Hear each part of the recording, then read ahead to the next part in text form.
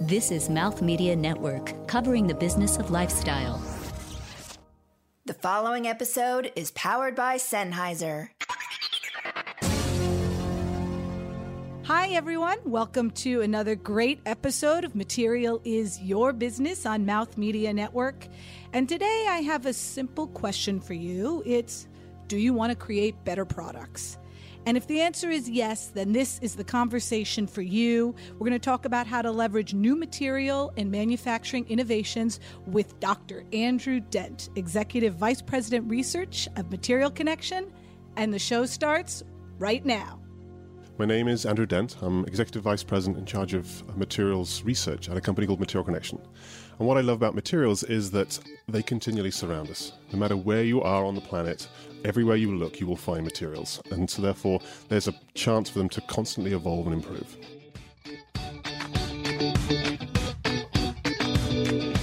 From New York City, this is Material is Your Business, a podcast covering the science, technology, and business of materials and manufacturing. Your hosts for this episode are Stephanie Benedetto, CEO and co-founder of Queen of Raw; Samanta Cortes, international consultant and founder of Samanta's Platform; and Rob Sanchez, business strategist and COO of Open Source Business. And now, here are your hosts. Welcome, everyone. I'm Stephanie Benedetto, and I'm joined by my co-host, Samanta Cortes. Hola. And Rob Sanchez. Hey, y'all. And our guest today is Dr. Andrew Dent, the Executive Vice President of Research at Material ConneXion. Hi, Andrew. Hi there.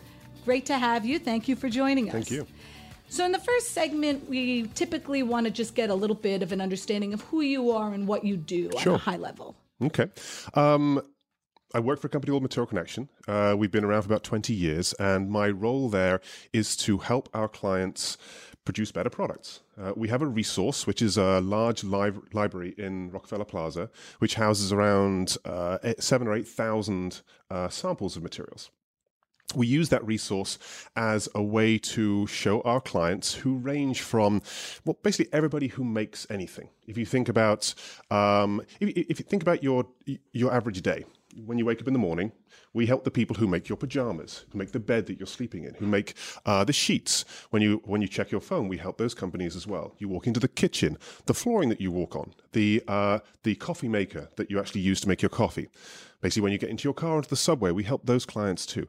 When you get into the office, everything around you, the chair, the desk, all of the products that you're using, we're helping those companies produce better products by helping them find new and interesting materials. So that library does that. We show them different ways in which they can manufacture things, different ways in which they can rebrand their products, create new functionalities, all through just the access to those materials. I think one of the things I find so fascinating, and I've been to Material ConneXion space, is the way you blend kind of the physical and the digital space. And I wonder if you could talk a little bit. I know you have a wonderful resource and library, both online and offline, and both the physical and the digital, and a little bit about how that came about and why it's important to your clients. Well, yes. The digital is essential because many of our clients don't live in New York, so therefore we can't always guarantee they can make it over to come see the space. So we have an online archive. It mimics and mirrors the physical space. So every sample that we source and put into our library is also accessible through images, through contact information, through explanations about what it is online. So a lot of our clients will do simple digital searches for the materials rather than physically come in. But of course, as anyone who loves materials knows, that there's no real substitution for the physical samples themselves. So although we do a lot of our work digitally, we do a lot of our presentations that way, we always do recommend our clients do come to see the space, because you can see 2 or 3 materials online and think they're great, but within our library, you can see those 2 or 3 materials and then thousands of others. So it sparks innovation and inspiration for them that's beyond just the specific needs they have. And I know when you walk into your library, you just encourage people to touch, to feel, to take things down off the wall, to interact with it. And it brings such a different level of kind of understanding and appreciation. for some of the bigger clients that you work with, BMW and in all the different areas, can you walk through what the process is when they want to come to you with a problem that they want solved or a solution they're looking for that they can't find? Sure. Yes, it depends very much on the client and also which group within the client's company. We have worked with the engineers, and for them it's very much based upon a set of technical parameters. They need material that has this sort of water resistance, this sort of abrasion resistance. It withstands tearing in this way. So a whole set of functional parameters that we then need to find materials as an alternative to. Then you've got the designers, and they want to create something new, which is beautiful and awe-inspiring and is innovative in some way. So talk in terms of emotional responses. How do I feel when I experience this material? What sort of new thing does it get me to experience? Then, of course, there's the marketers. And the marketers need to have the right words, terminology, ways in which they can sell the material. So things like sustainability, buzzwords within the industry are important to them. So they come to us with a set of needs, and they can be marketing, design, or engineering. And then we will find materials and recommend manufacturing methods which work well for their specific needs. I see one of the things that you do a lot is cross markets. Yes. I find that extremely interesting. Can you talk to us a little bit about that? When somebody comes to you in the fashion world and you present them something out of automobile. Sure. Yes, so that's one of our main values. If you think about it, when Nike comes to us, I'm not really going to show Nike sports fabrics because they have a whole library of those. They have a whole team of researchers over in Portland who are doing that sort of work already. What we can show them now are architectural materials, automotive materials, materials that are used for military or pharmaceutical, medical.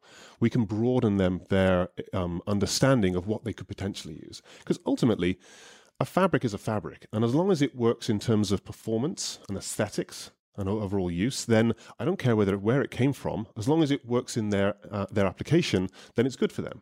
And it's better to show them stuff that perhaps is outside of their current resources and also manufacturing, because it allows them to think differently about the way they make their products. As an example of what you did with the embroidery, where the sneaker, the embroidery of the sailboats, right? Yes, of course. Yeah. We've helped Nike think about different ways to manufacture products. The Nike Flyknit is a good example. We'd worked with some of their team to think about how do you create a shoe differently? How do you think differently beyond the existing manufacturing, which was probably 3, 4, 5, perhaps even 8 different materials stuck, glued together or stitched or heat welded in some way? How do we think differently about that? How do we reduce the complexity, therefore reduce the manufacturing needs, and also improve the overall sustainability, and then also reduce the cost? So the manufacturing method in which to create the entire section of a shoe rather than putting it together in individual pieces changes the way they think about how they can make their products. As you're looking at materials, are you looking at also how they're stuck together, how they, like what adhesives, what bonding is used and so on? And are you able to walk somebody all the way through all of that side as well? Sure. The fashion industry is hampered by the fact that the clothes they're all wearing have been cut and sewn, a process that probably has been going on for 1,000 years. So trying to help those companies think differently about how they could put materials together. We have an awful lot of digital tools now. How do we use those as a way to perhaps more effectively bond two materials? Because we know now exactly the way in which two separate pieces of fabric need to hold together. Typically it's stitched. How do we then use digital tools in order to perhaps glue them together that has the same way of drape that a stitching does? So we're always thinking of different ways to do that because we want to move away from that cut and sew to think about manufacturing methods which can be more automated, more creative, and allow us to create different silhouettes, different shapes without necessarily all of the intensive handwork that's needed right now. Just to take a step back, one thing that we haven't talked about that I think is worth mentioning is the process of becoming a material in your library, because you don't just take anything and everything. The goal is not to be a warehouse of what's out Correct, there, right? Yes. There's specific criteria, one of which I know you mentioned, sustainability. I wonder if you can walk us through the criteria and what's important and how you get into your library. Sure. Yes, if we included all materials, we would have hundreds of thousands rather than just thousands. It's all about innovation. As I mentioned, I don't want to cover all of the SKUs that Nike or Prada needs. They have their own resources for those. We are always looking for ways in which materials are game-changing. Are there new technologies that haven't been seen before? So we have 4 major tenets for innovation. The first one is it a brand new method or material itself? Is it something that the world has never seen before? That will be a great way of getting into our library. The second is, has it significantly improved on existing material? So I've got material A, if I've managed to make it 50% lighter, 200% stronger, or transparent in some way it wasn't before, that to me is an innovation. The third is technology transfer. It's coming from different industries. How do we source materials that are outside of our current client's industry and show them something they maybe was not new in aerospace, but is new to their industry? So that to us is innovation as well. And the fourth, as you mentioned, sustainability. How do we reduce the overall environmental impact? So I may have a material that exists in our library already, but if a new version uses 50% less water, is able to dye without any toxic chemicals, is able to come from recycled resources, we like that as well. So those are the 4 main areas. And also, we also allow a certain level of creativity as well. Often we are trying to source materials perhaps that come from designers as well, rather than just manufacturing resources. When designers come up with a completely new way to solve a problem, we're always interested in that too. Maybe it's not through a regular manufacturing method, but we're always open to sort of left field innovations that don't necessarily come from our existing suppliers or ones that traditionally make materials. Sometimes it comes from a design problem that had a very innovative solution. And as I understand it, there's a whole jury process involved, which I found very interesting and exciting. How does that work? Yes. We like to have our material vetted. We like to have it reviewed because ultimately the people who are going to know whether this is important to them or not are our clients. So we're always using our clients to vet materials and vote and assess so that we know that we're still steering the right sort of course when it comes to what's interesting to them. Have there been any particular innovations recently or new items juried in that you want to mention that were exciting? Actually, there's one area that I've been interested in recently. As part of what we do as a business, we also let our clients know what's new, what's trending, what's important that they need to know about. One of them was artificial spider silk. Okay, so I've been tracking this material for a number of years, and it's fascinating to me on many levels. The idea is that we have researchers who are trying to find a replication, an alternative to existing spider silk. You can use spider silk to manufacture a fabric, but unfortunately, because unlike silkworms, spiders tend to eat each other and don't like giving away their own silk, it's very hard to produce, and it takes many, many years of very intensive work in order to get even the smallest amount of fabric from real spiders. So what you do as an alternative, you take the DNA of spiders and you put it into something else.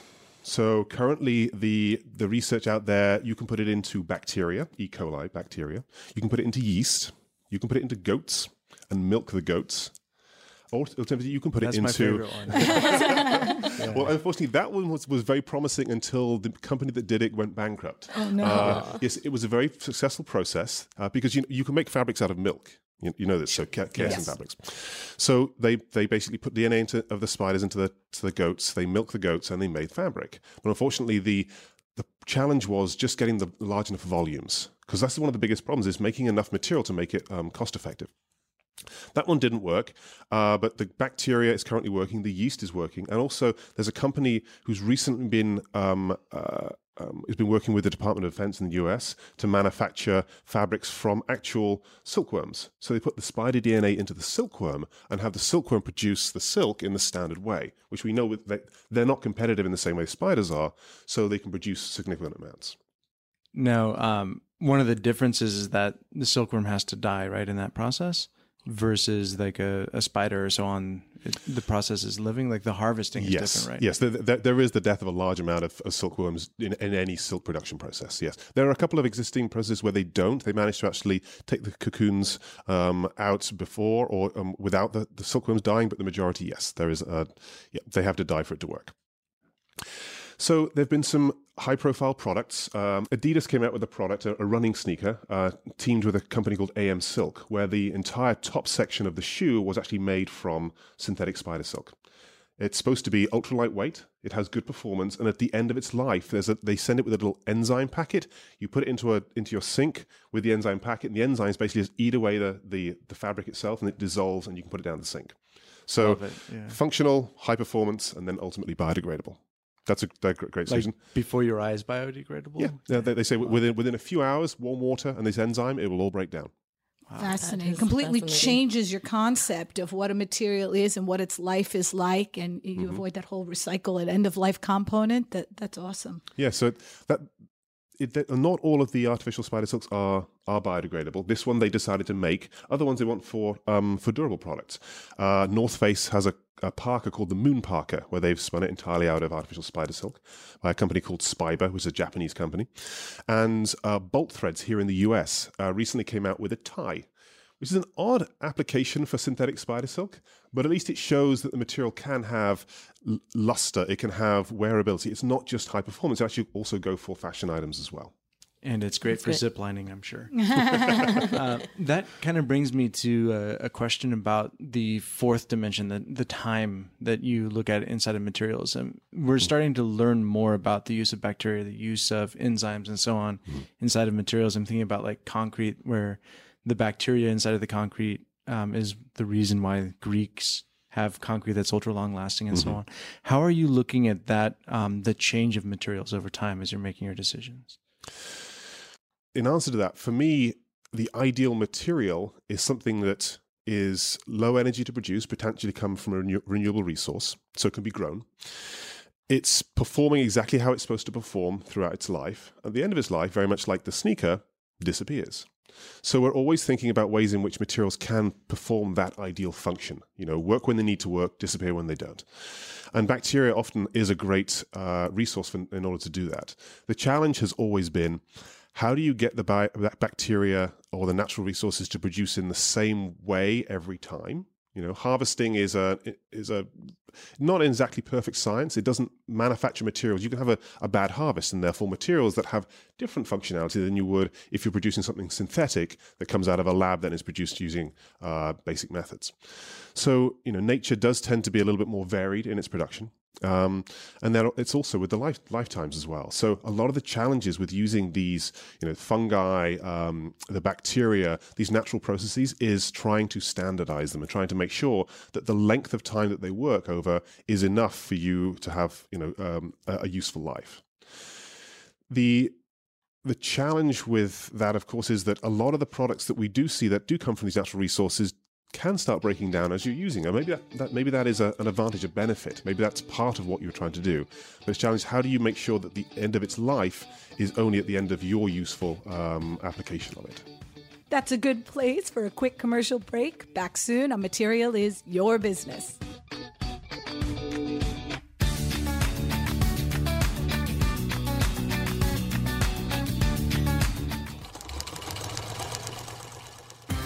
Hi, I'm Charles Beckwith. We appreciate you downloading this program every week, and I want to invite you to also listen to our other show, which I host, American Fashion Podcast, the #1 fashion industry podcast. If you want to deep dive into what really makes the fashion industry work behind the scenes, listen to the show that Harper's Bazaar called For the True Fashion Nerd, American Fashion Podcast, every week on iTunes, Stitcher, and at AmericanFashionPodcast.com.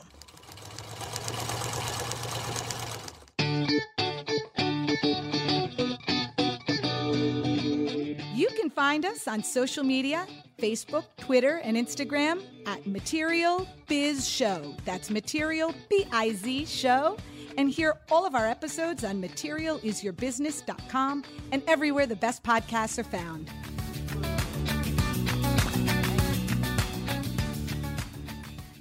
We're back on Material is Your Business, here with Dr. Andrew Dent of Material ConneXion.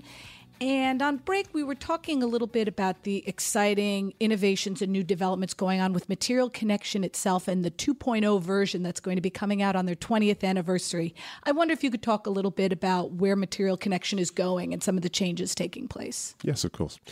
So yes, with our 20-year anniversary, we wanted to sort of change it a little bit and adapt to the market and our clients' needs. One place that our clients find challenging is trying to understand the new information that's out there. If I'm interested in going into a new manufacturing process, there's plenty of marketing speak out there. But then who do I trust? The information that I get on the internet and when I talk to manufacturers, how do I understand whether that is something that's good for my business or not? So because of that 20 years of experience working with manufacturing partners, with brands, with materials companies, we have excellent insight into any new technology and whether it really is going to be the next big thing or just a flash in the pan. I mentioned about spider silk. That was one example. So we're coming out with a whole host of reports, probably between 60 and 100, that cover the whole materials world. And those can include new manufacturing processes, composites, what's happening with new regulations with toxic materials, what are some of the new types of bio-based sources that we can use. It takes those topics and helps the reader understand what the new market is. Is there a great potential for them? How does it work with their business? And also, what are some of the buzzwords and terms, and are these really, game changers in terms of material innovation? We try to make it understandable to everybody because we're not just talking to engineers. These are CEOs, these are designers, these are marketing people. Anybody who is in the materials business but doesn't necessarily have a strictly materials background. So how involved do you get with the manufacturing processes? Well, for us, that's as integral as the materials themselves. Any solution that we provide to a client is going to be 50% material and then 50% manufacturing. So for us, the manufacturing innovations can often revolutionize a basic material. You can take something as simple as polypropylene, a very commodity plastic, one of the most high-selling plastics in the world, but through manufacturing changes has become a lot more versatile and a whole range of different applications. When it comes to technology, it's always been an eye-opening for me. Mm-hmm. When I went to one of the composite shows, I saw one of the equipments laying down carbon fiber and then converting it to an auto part. Mm-hmm. Like those new type of manufacturing processes that weren't existent. Is there anything that's really caught your eye or that you're very inclined to or interested in? Okay. Well, composites, yes. The composites world has been changing kind of quietly. To most of us who work in the materials business, composites is definitely the purview of aerospace, automotive, high-end bicycles. But we're starting to see more automation that allows us to use it in more applications now. If you think about composites perhaps 10, 15 years ago, a lot of it was a very intensive process, a lot of what they call hand layup, physically going in there and putting it in by hand, which of course is problematic when you're trying to produce a high-performance part. So a lot of it relied upon very technical-minded companies, small companies who were very good at what they did, and you had experienced users. The problem with that, of course, is that you rely upon individuals, and that doesn't allow for expansion in the way that we need. Over the last 10 years, though, we've seen automation, ways in which robots and digital processes can lay down these materials much more quickly. You mentioned about the composite show. Yes, that lay down by a machine makes things a lot more accurate and also removes the need for potential for human error. And that for composites is important because the applications they're going into, an airplane, a car, you want them to be perfect. It's very important for that sort of thing. So we've started to see composites being used now in a lot more areas in automotive, but also in home appliances, in consumer products. We've seen casings for laptops and that sort of thing where they're using composites. And we're also using things other than carbon fiber. Carbon fiber is still the ultimate. Everyone still wants to use that. But we started to see natural fibers as well. So things such as hemp and jute, those sorts of things, where you're getting a lot of the performance, but with a very different aesthetic and very, very different feel.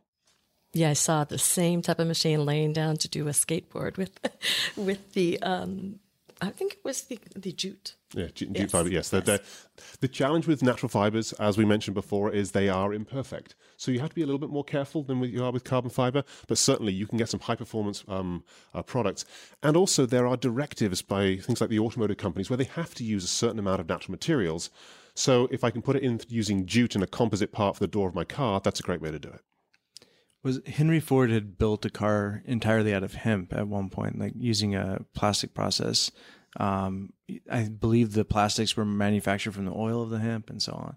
So there's interesting things that you used to be able to do that kind of never made it mainstream. And it's interesting now to see that shift back to some of the same fibers. And do you see cycles inside of what you're doing? Like where do you see those shifts coming in? You bring up a very, very good point. Yes, the first plastics were organic, were renewable based. The thing was, in the 40s and 50s, when we got all of our intelligent scientists to start developing chemistries, it was all in synthetic materials. So in a way, the natural materials got put on the back burner.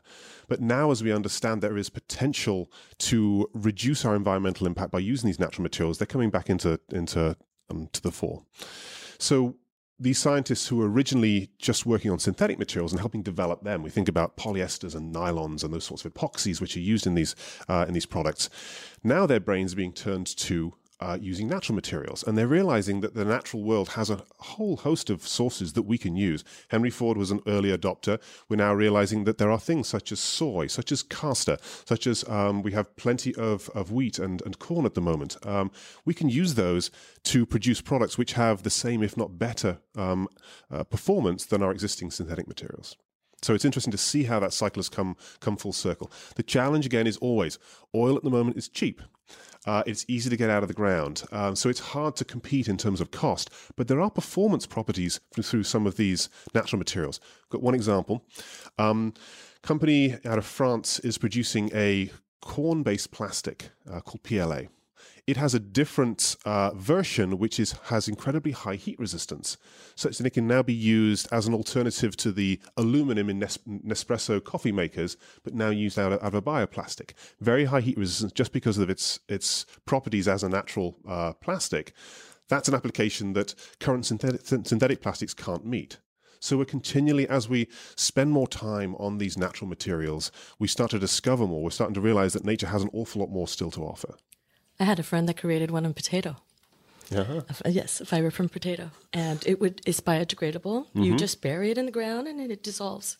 Yeah, I mean, it's from Spain. Anything that you can make a food out of, chances are you might be able to make a plastic out of it. Because, corn, potatoes, castor oil, anything that makes an oil, a sugar cane, all of these things make great plastics. The interesting thing is that as our diet has shifted, so corn and wheat you were mentioning, a lot of that is because of subsidies from the U.S. government during wartime. And those have kind of persisted since. So now we have a glut of corn and wheat in the market. Mm. So what do you do with it? Mm-hmm. Same with sugarcane. As people drink less sugar, you have an overabundance of sugarcane, and the manufacturing of it is no longer as profitable. So what do you do with it? And so a lot of the questions that are starting to be asked are basically like economic questions about oversupply. Mm-hmm. And it's also interesting to see that drive back into the same sustainability arguments. And how much would Material ConneXion, or do you currently get involved in that kind of both the educational side as well as some of the research and development to further a curtain material that's out there but needs another push or another level? Is that part of the process of working with you? Is that something you're looking at? Yes, very much so. Often when it comes to those sorts of things, those geopolitical questions, our clients don't want to put a foot wrong. You know, we've been asked by car companies, they say, okay, we're thinking of making a large move into a certain type of plastic, whether it's synthetic or renewable. And they say, well, if we do this, what are the potential red flags that might happen? So in 5 years, 10 years down the line, suddenly is someone going to say, this is a bad plastic, we shouldn't be using it? You know, a great example, Lego. Lego is spending millions and millions of dollars right now trying to move itself away from ABS. You know, it couldn't know at the time that ABS was going to be a problematic material, but now we're concerned about some of the chemistries associated with that simple piece of plastic. So they're trying to find alternatives. What is the next plastic that people might have problems with? So we do a lot of that. We do a lot of sort of looking through the literature, and not just the basic literature of science, but also some of the blogs as well. If you think about the way in which the bottom fell out of the polycarbonate market, when a few mommy bloggers basically said, I've seen some research that says the polycarbonate baby bottle I'm currently using does contain some chemicals which don't seem to be that good for my child. Suddenly, that thing spread like wildfire, and there was nothing that science could do to stop it. It was simply like, as soon as you hear about it, the last thing you want to do is to cause any potential problems for your baby. So if there's any concern, I'm not using it anymore. So suddenly glass came back. Polypropylene is now the standard material for baby bottles, whereas polycarbonate, I was weaned on polycarbonate bottles. I'm sure all of you were as well. So we were drinking water out of a hose. So I think it's checking out those sorts of challenges. And again, the problem with, or one of the challenges with using natural resources is, IKEA is a great example. They don't want to use bioplastics that potentially could be used for food, because IKEA is such a large user of materials. If they are taking food potentially away from humans' mouths, then they got a problem.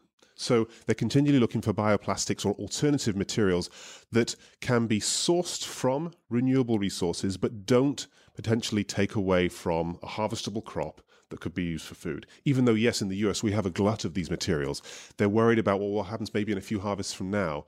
And they've got a whole bunch of materials and products that are using these natural resources, and suddenly it's taking away from you and I the ability to eat. But that's an interesting question. Do you see, I know that Material ConneXion has offices all over the world, yes. And are you seeing in different locations, obviously there's different appetites for different types of materials and different trends based on maybe their situation and their economic, political, social environment? Or do you keep the same collection in all the different libraries? We do change it up. Yes, we have libraries all over the world, because not all of our clients can make it to New York. So we have them in Asia, we have them in Europe. And we find that, yes, there is a slight difference in the sorts of materials they are interested in. There are companies that we work with, let's say some of the Korean consumer products manufacturers, who have a global footprint. So, but also understand that there is a different aesthetic, a different desire for materials in, let's say, in Japan or in South Korea than there is in the US. So yes, they are always looking for different materials and different resources. I was talking to a Korean cosmetics company, and apparently the way in which women in Korea apply their cosmetics is very different than the US. They will apply 3, 5, sometimes even 8 different moisturizers in a very ritualistic process in order to, sort of take care of their skin. It's very much to do with, they don't like applicators. They prefer to use their hands because it's very much a connectivity to themselves. The type of jars and packaging they use is different as well. They like things out of glass and things which are much more pure, I guess, or, they prefer to use glass rather than plastic. Again, it's a much more ritualistic process. The colors aren't as bright. The chemicals are trying to be as less harsh as possible. So it's different. So they have different requirements for the cosmetics, but also different requirements for the materials and the packaging for the cosmetics. Same thing for things like their home appliances, their dishwashers, their fridges. They have a different approach to interactions with materials. That means that the manufacturer needs to think differently about not just the way that the product looks, but where the materials are sourced from. And we do it while we're driving a car. Put on our makeup and or we don't wear any. Yeah. So in where we are kind of now and where we see the political, social, economic environment going, do you have any predictions on something either that you see that you want to see more of, or that you don't see yet but you think is an untapped area or resource where we need to be driving it? Well, I have a belief that the 21st century and beyond needs to be one in which we are using our renewable resources more. We've seen it in plastics. We've seen it in many of our products. We can produce high-performance products from natural resources. I would also love to see something more akin to a circular economy, used a lot in Europe, certainly talked about a lot in Europe. More challenging here in the US. We are starting to hear about it, but it's not something that is a part of the mindset, where we're thinking about what happens to a product at the end of its life. How do we then regain its value? Putting it into a landfill has zero value. How can we make a product then potentially has a second life, a third life, and has value that can be reaped? So I think the circular economy is something I'd like to see more of. Also, I think I have great belief in humans' ability to innovate. I think many of the challenges we currently have, which seem to be insurmountable, I think human ingenuity will move past them. That's why I love to see innovation, I love to see ingenuity, and love to see that fostered by governments, by private companies, but just looking to simpler solutions, better solutions. I think the human mind is probably our greatest resource. And if we, as I mentioned with the scientists who stopped thinking about synthetics and start thinking about renewables, great things can come from that sort of development. I love that Material ConneXion's tagline or quote, every material has a solution. And I wonder if there's any particular case you could talk about that was really challenging, really difficult, but ultimately, ideally had a solution, or maybe a different solution than what was originally anticipated. Yeah, I mean, we have plenty of those. That's kind of what we try and do is to find different ways of solving a problem. current examples is using the fabrics on the back of chairs. Like the chairs we're sitting in right now have a fabric back. It's not a foam back. It's one of these new seats that are more like the Herman Miller Aeron chair, which revolutionized the way we see seat backs. We have seen those used for speaker grills, for products which are used for, a good example is UE Boom, which is a very successful product out there on the market, which is a speaker. And think about your average speaker that your parents had and probably you have as well. It sits up on a shelf. No one touches it. It's delicate. It's supposed to be a high-performance product that has delicate instruments inside. But nowadays, we want to take our music with us. So how do you then take that speaker and make it portable? You can't just use the regular materials that they use up there because they simply wouldn't be able to survive. So taking materials such as the back of a seat and using its properties, which is durability, acoustically transparent properties, and also in some cases water resistance, and apply that as the outside of a speaker, and then you can use that in applications that you wouldn't normally. So I can then take it with me. I can clip it onto the back of my belt loop. I can even drop it into a pool for a couple of seconds and it still survives. I can roll it across a concrete floor and it doesn't matter. So that was an application where we had to change completely the way we think about regular speakers because of the new ways in which people want to listen to music. As you're talking about new ways, it kind of brings to mind the shifts in circuitry and those designs. Mm-hmm. So you're talking about using a seat back to protect an acoustic device. Now we're also looking at, okay, how do we embed in the actual fabric the digital properties? How do we transform the clothing itself into a haptic device? How do we change those sorts of things? Can you talk a little bit about that shift to the soft, the flexible inside of the robotics and digital circuitry? Sure. Printed electronics has been a revolution when it comes to the electronics industry. The ability to make what used to be a big box of hardware then become something which is kind of like a flexible piece of transparent film, but all the same functionality. The battery, the LED lights, the switches, all the cables, all the resistance and transistors, all those things applied micro thin onto a flexible, transparent film. That's what printed electronics does. And it does it at the speed that you print a newspaper. So what's known as roll-to-roll manufacturing. The ability to take one big roll of plastic film, run it at high speed across a printing head, and then print all of those electronics on that surface, and then roll it back up again, and then ship it somewhere. So low cost, high volume, also disposability as well. So that has revolutionized the way we understand electronics, and has also enabled us to think about how we can put electronics into fabrics themselves. This has been a big challenge, mainly because, as I mentioned before, our existing manufacturing process for most of the clothes we wear is quite a dated one. So marrying the high-tech electronics and high-performance processing of those types of e-textiles with a basic cut-and-sew process has been a challenge. How do you power it up? How do you wash it? What happens if you have different sizes? What happens if the shoulder cut that you have is in a different place? So therefore, you have to make sure that the electronics, let's say on the front of my shirt, connects to the electronics on my shoulder and then onto my sleeve. That's not easy with current manufacturing processes.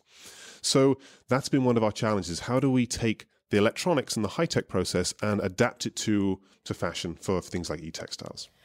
So getting to that, do you think that will help in sense of the bringing back manufacturing to the U.S. because we have to be really close to it to understand and develop it? Because there is a lot of companies in Brooklyn that are really concentrating on looking into that new technology and how to integrate it into the textiles and the fabrics and final products. I think there needs to be a better connection between the two, between the fashion designer who wants to create something beautiful and the electronics and the manufacturing itself. So I think, yes, that does give an opportunity for companies to be able to create brand new markets through that. I think the manufacturing process to put those two together, yes, hasn't been perfected yet. So I think we do need to have that company that can do that. So I would look to those types of innovative companies, the startups, the ones who can move quickly and adaptively to potentially come up with those sorts of solutions. And pair up with the old manufacturers that are existing here to really make them develop. Yeah, because I think a lot of the older manufacturers who have an ability to adapt and have machinery which is not outdated, because a lot of the machinery is simply just being adapted to new processes. So, we talk to a lot of the 3D knitting manufacturers, these companies who are creating incredible new structures. And a lot of it is adaptation of existing processes. The 3D knitting is not new. It's been around for many years, but it's how do I adapt machines to some of the new yarns and some of the new the software in order to manufacture something which is new. But of course, there is the concern, what happens at the end of life for these e-textiles? What happens when you have a wonderful garment that perhaps now has wires connected to it, has printed silver and copper and other precious metals attached onto the fabric of the garment? Separating it apart becomes more challenging. In the way that I can recycle a 100% polyester garment, potentially, I can't do that as soon as I put any metals into it. So I wonder whether the area of e-textiles will work well for objects or pieces that can be added on and then removed. So does it actually become integral to the garment? I'm not sure. Because if it's integral to the garment, then it's hard to separate. If you have it as an add-on, obviously not as a cyborg piece, but just something, is it a wrist strap? Is it something more akin to our current devices? Flexible, thin, lightweight, all those things, conformable, but not necessarily as part of the fashion piece you're wearing. Because if I got it into a jacket, which someone has just produced, if it gets warm, I take the jacket off, I've lost all my functionality. If I want to change my t-shirt because I got some ketchup on it, now what do I do? So if all of the performance is in one garment, I need to keep wearing that garment, and that's not what we do when we walk around and wearing clothes. But one of the things that I do see about textile and the technology, I look at it to medical, and I look at it as furniture. So imagine sitting in your chair and having your fabric control the TV. Those are the only two ways that I see it, because it's not so much of taking off, washing. I would agree, yes. I would add to that military. The military certainly has been, yes. But with medical, yes. And people are also willing to have a level of discomfort with medical that they wouldn't be with fashion. So that's, I'm willing to wear a strap around my chest to make sure that I'm kept healthy. I'm willing to do that. Furniture is a great example because we keep them for 2, 5, 10 years. And that functionality can be embedded into a fabric which is washable, which looks attractive. It doesn't need to look like a switch. It can simply, as you said, be a fabric that you can just stroke. So I think there's some potential there. The furniture companies are moving in that direction. The challenge comes, what fabric are you willing to use? Are you, does the company offer 30 different designs all with that in? Or do you have to have a limited number? Because with the material itself, my taste for floral patterns is very different from yours with very much more geometric patterns. So I do need to have the fabric in all of those versions. That's a problem also with aesthetic taste. You have to have the functionality in every single type of color. But you have less options in the fabrics of your furniture than in... That is true, yes. And also you change it less, so that's a good point. That's a good time for us to pause, and we'll be back with our final segment, Remnants, right after this.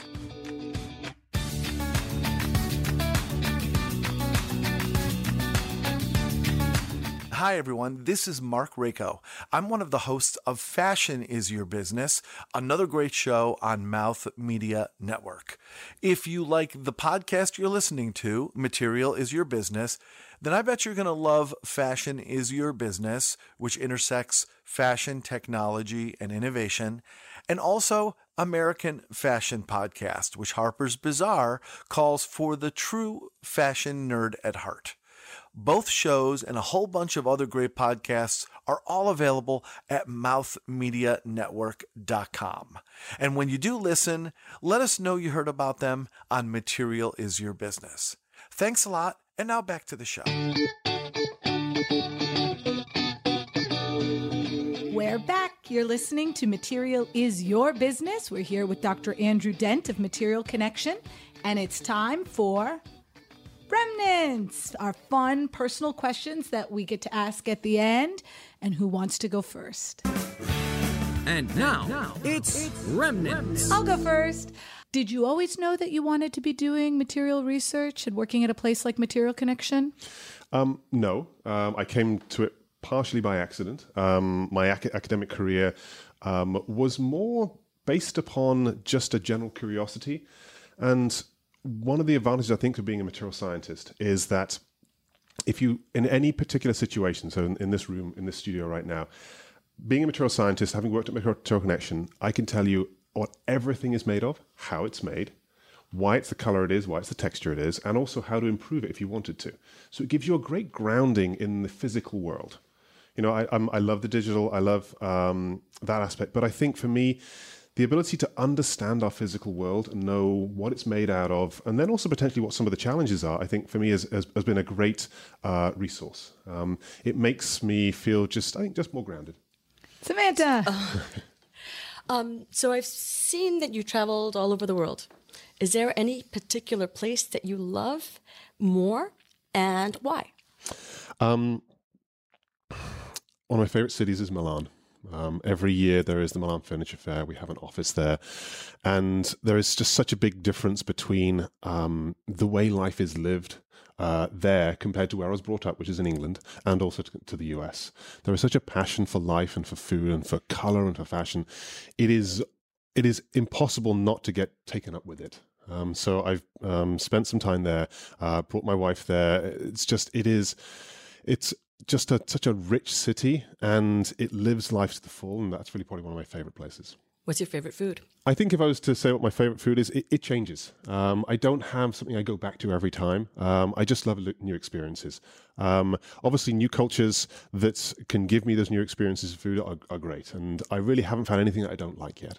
We've had a couple of conversations off mic where you've pulled together different areas, different industries, different ideas, and I kind of like that sort of thinking. So, from childhood, what is a blend of either characters or a blend of concepts that you remember that you were really excited about seeing in the world? Like, what was a melding of different ideas? It wasn't from childhood, but it has been from my experience. I love to see when artists and scientists get together. I think watching sometimes their inability to communicate is great. We do a lot of that. We spend a lot of time putting those two together, because I think the best thing you can do to an artist is to put them outside of a comfort zone and to get them to think differently. The best thing you can do with a scientist is allow them to educate and to transmit their knowledge. So putting those two together and helping them communicate. Sometimes we have to be an interpreter. We have to help the scientist understand that the artist or the designer doesn't think in the way that they do. But once you do get them sitting down together and working together, it's amazing what can come out of it. And I love to be able to foster that within companies. We're often putting a designer who thinks entirely in emotional ways about the way in which a potential customer will respond to their product. Put that with an engineer who only thinks about numbers and abstract. But if you can get them to communicate well, then it's amazing what they can come out with. Can you give us a final thought, maybe as you reflect back on your career or personal, professional life or this interview? Anything you want to leave our listeners with as a message? It would be one of hope. For anyone who's looked at sustainability and the way that we manufacture, it can be often easy to feel a little bit depressed about it, because we know what good sustainability should be. We know what the path forward is in order to make sure that we protect our planet, we produce good products and that sort of thing. But often you can get caught up and feel as though we're not able to achieve that. I think where my hope comes from is that if we think about trying to solve many of the problems we have with existing technology and existing ways of thinking, I think we will fail.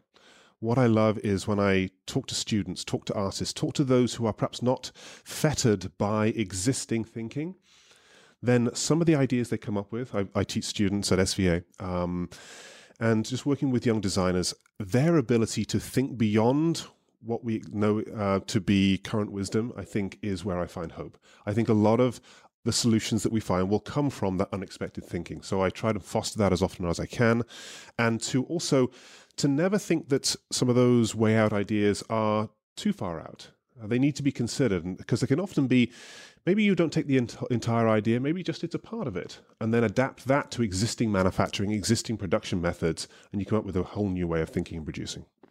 Great message of hope. Thank you so much, Andrew, for joining us. How can people connect with you and with Material ConneXion? What's the best way to reach out? The best way is through our website, materialconnexion.com. It's not spelled in the conventional way. It's material, then connection is an old-fashioned way, Connexion.com. So find us on the web. It's probably the simplest way. We're also based in Rockefeller Plaza, so through our website you can find our offices here in New York as well as around the world. So use the website to get our physical address and also email addresses as well.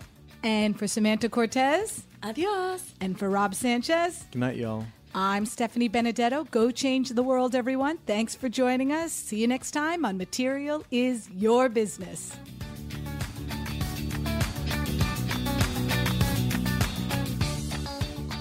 This has been Material is Your Business. To suggest guests or content for the show, or to become a sponsor, email us at podcast@materialisyourbusiness.com. Keep up with the show on social media at Material Biz Show. That's Material BIZ Show. Episodes available on iTunes, Stitcher, and Google Play, along with our website, materialisyourbusiness.com. Produced by MouthMedia Network. Copyright 2017, all rights reserved. No portion of the episode may be distributed or published without the express written permission of the producers. Thank you for listening. This is MouthMedia Network, covering the business of lifestyle.